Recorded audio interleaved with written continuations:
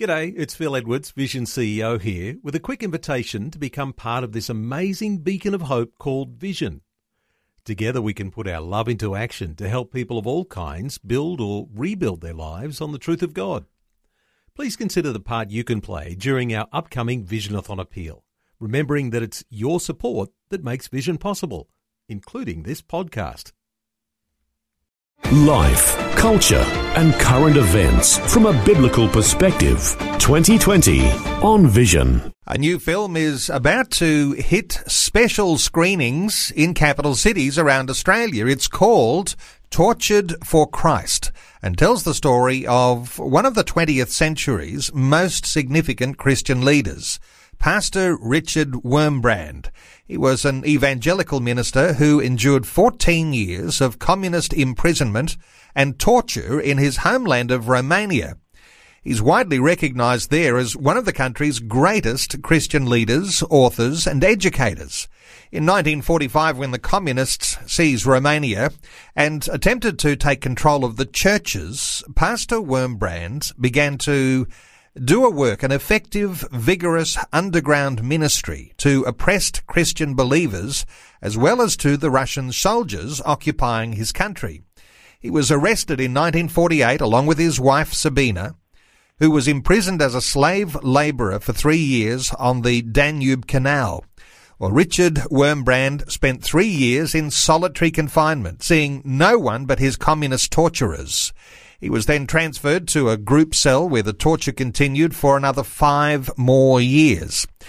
He went on to found the ministry to the persecuted church called Voice of the Martyrs. Well, our wonderful privilege today to talk to a colleague who knew Richard Wurmbrand personally. Merv Knight remains active in his support of the persecuted church through his work with Voice of the Martyrs in Australia. He knew Richard Wurmbrand personally and is joining us today. Hello, Merv. Welcome along to 2020. Hi, Neil. Thanks for the opportunity. Merv, this film is celebrating at the same time as a 50th anniversary for Richard Wurmbrand's book, Tortured for Christ. I imagine your first connection with him was when he came to Australia way back in 1969. Yeah, well, that's correct. That came about because together with a number of friends, I read the book Tortured for Christ. We read that in 1968, and it was very new and very shocking. And so our reaction to that was we really need to do something about this. It would be great if we could bring this man to Australia and let him speak to Christians in the churches in this country. Of course, we didn't know anything about him except what we'd read in the book. So anyhow, we wrote a letter to him. Matter of fact, we wrote the letter 50 years ago in May this year, 29th of May 1968. We sent a letter to him inviting him to come, and in due course he received the letter and accepted our invitation, and he had other commitments, of course, so he was able to come in August 1969, and I had the opportunity and the privilege to meet him when he stepped off the plane at Sydney Airport. And, of course, you were his travelling companion at meetings all around Australia, and his profile began to rise. You also visited with him overseas in a lot of different contexts too, places like Germany and England and Canada and Holland and in the United States. But I imagine your expedition into Romania and Russia when the Iron Curtain finally fell, those would have been significant highlights for you. Very significant times. I also travelled with him into Albania when just after the Iron Curtain came down. You know, Albania had been declared as the first atheist state, and so it was a great thing to go into Albania. And while we were in Albania, we were able to get entry to what had been the dictator's private residence, Enver Hoxha. And there, in what had been more or less his meeting room and his boardroom, Richard Wurmbrand led us in a prayer meeting, giving thanks to God for his power that was evident in those events that had happened, and that indeed he is Lord of all. Cast your memory back to the sorts of things you'd be able to recount about the sort of reception that he'd receive when going into those countries for the first time after communism had fallen, Romania or Russia or Albania. What sort of reaction did ordinary people have to a Christian minister of the gospel with his sort of story? Well, of course, Romania is the big story, because that was Richard's country, and that was where he'd been in prison. That's where he had been a faithful minister of the gospel, and where he had also been an evangelist to the occupying Russian soldiers when they came in 1944. And of course, he had the opportunity to leave the country in 1965 when he was ransomed. They paid $10,000 for him and his family to come out, and he came out and he started this ministry. And then, of course, time passed, and he had the opportunity after the Iron Curtain fell to go back into Romania, and he received a wonderful, tumultuous welcome when he arrived in the airport in Bucharest. Because people knew that he was coming, and word had gone around that Richard Wurmbrand was returning, and when he returned, the airport was jammed with visitors to greet him, so much so that the authorities and the security could hardly work out what was going on.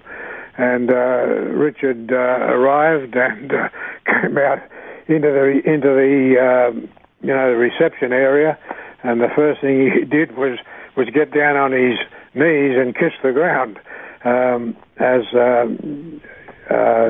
somehow acknowledging how wonderful it was to be back in his home country. Then, of course, he had many meetings, and I was there for some of them, and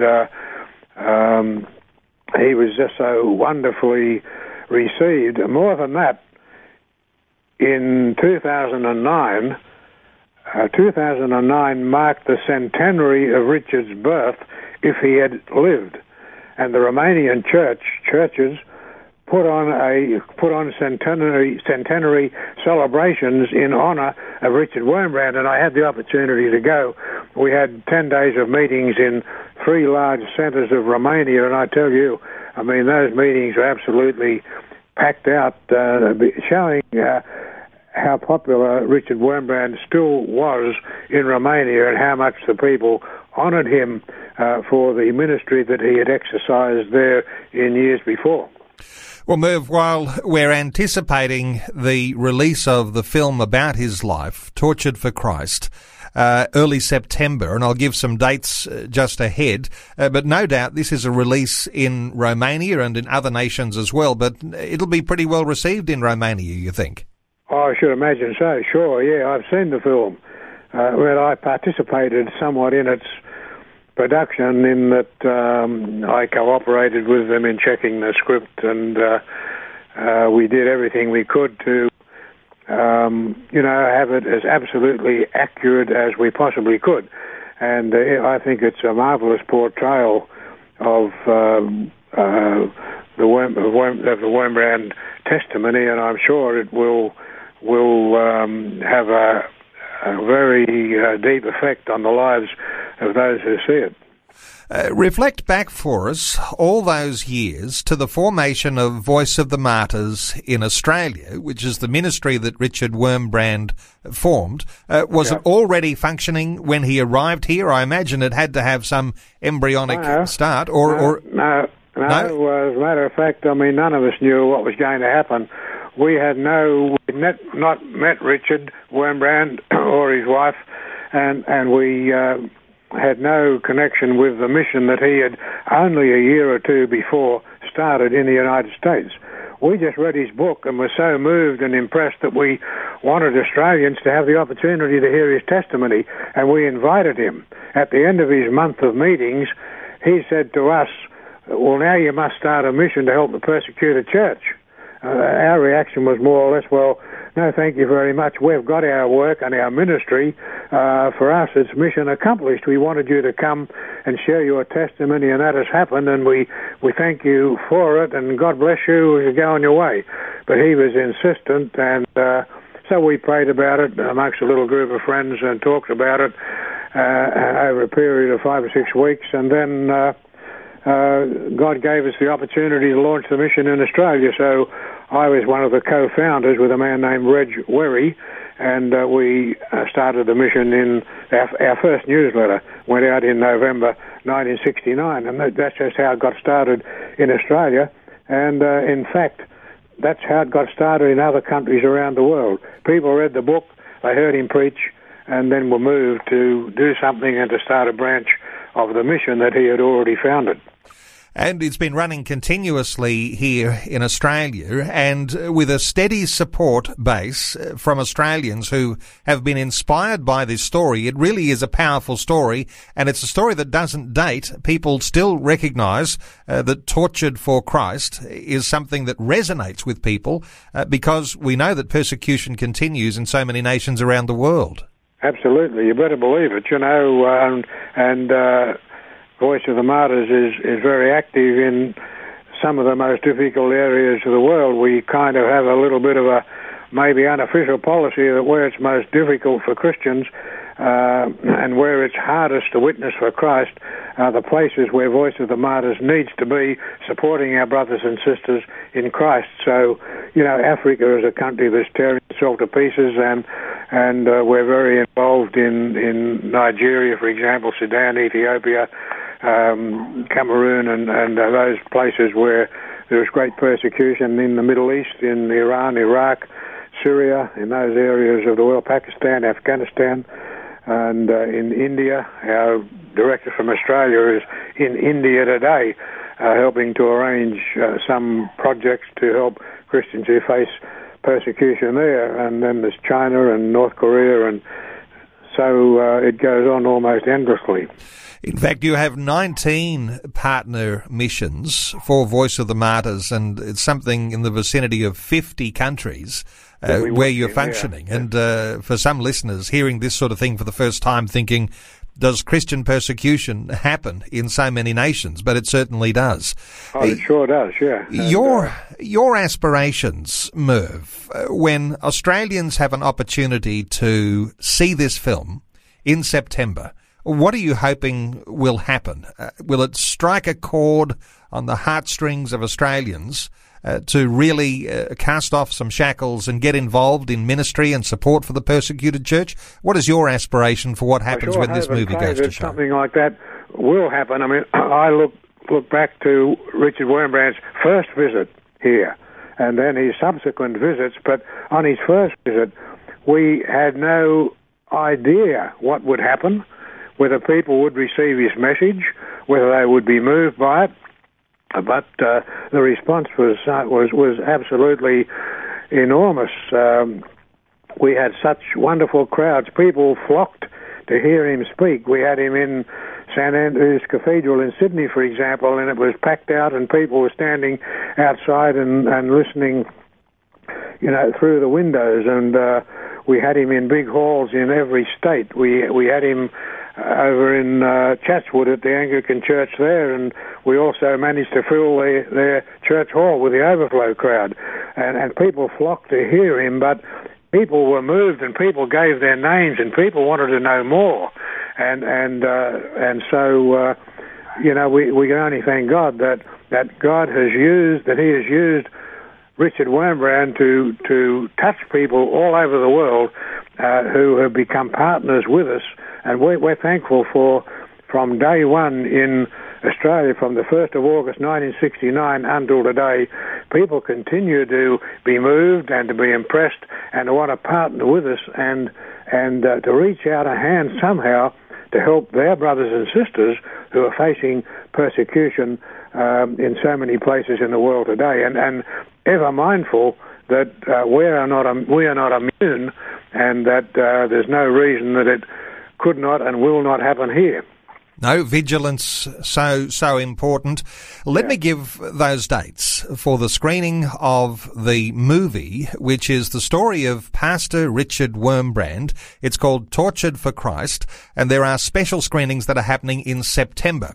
So in New South Wales, in Sydney, Reading Cinemas at Rhodes on the 8th of September. In Victoria, Reading Cinemas at Epping on the 15th.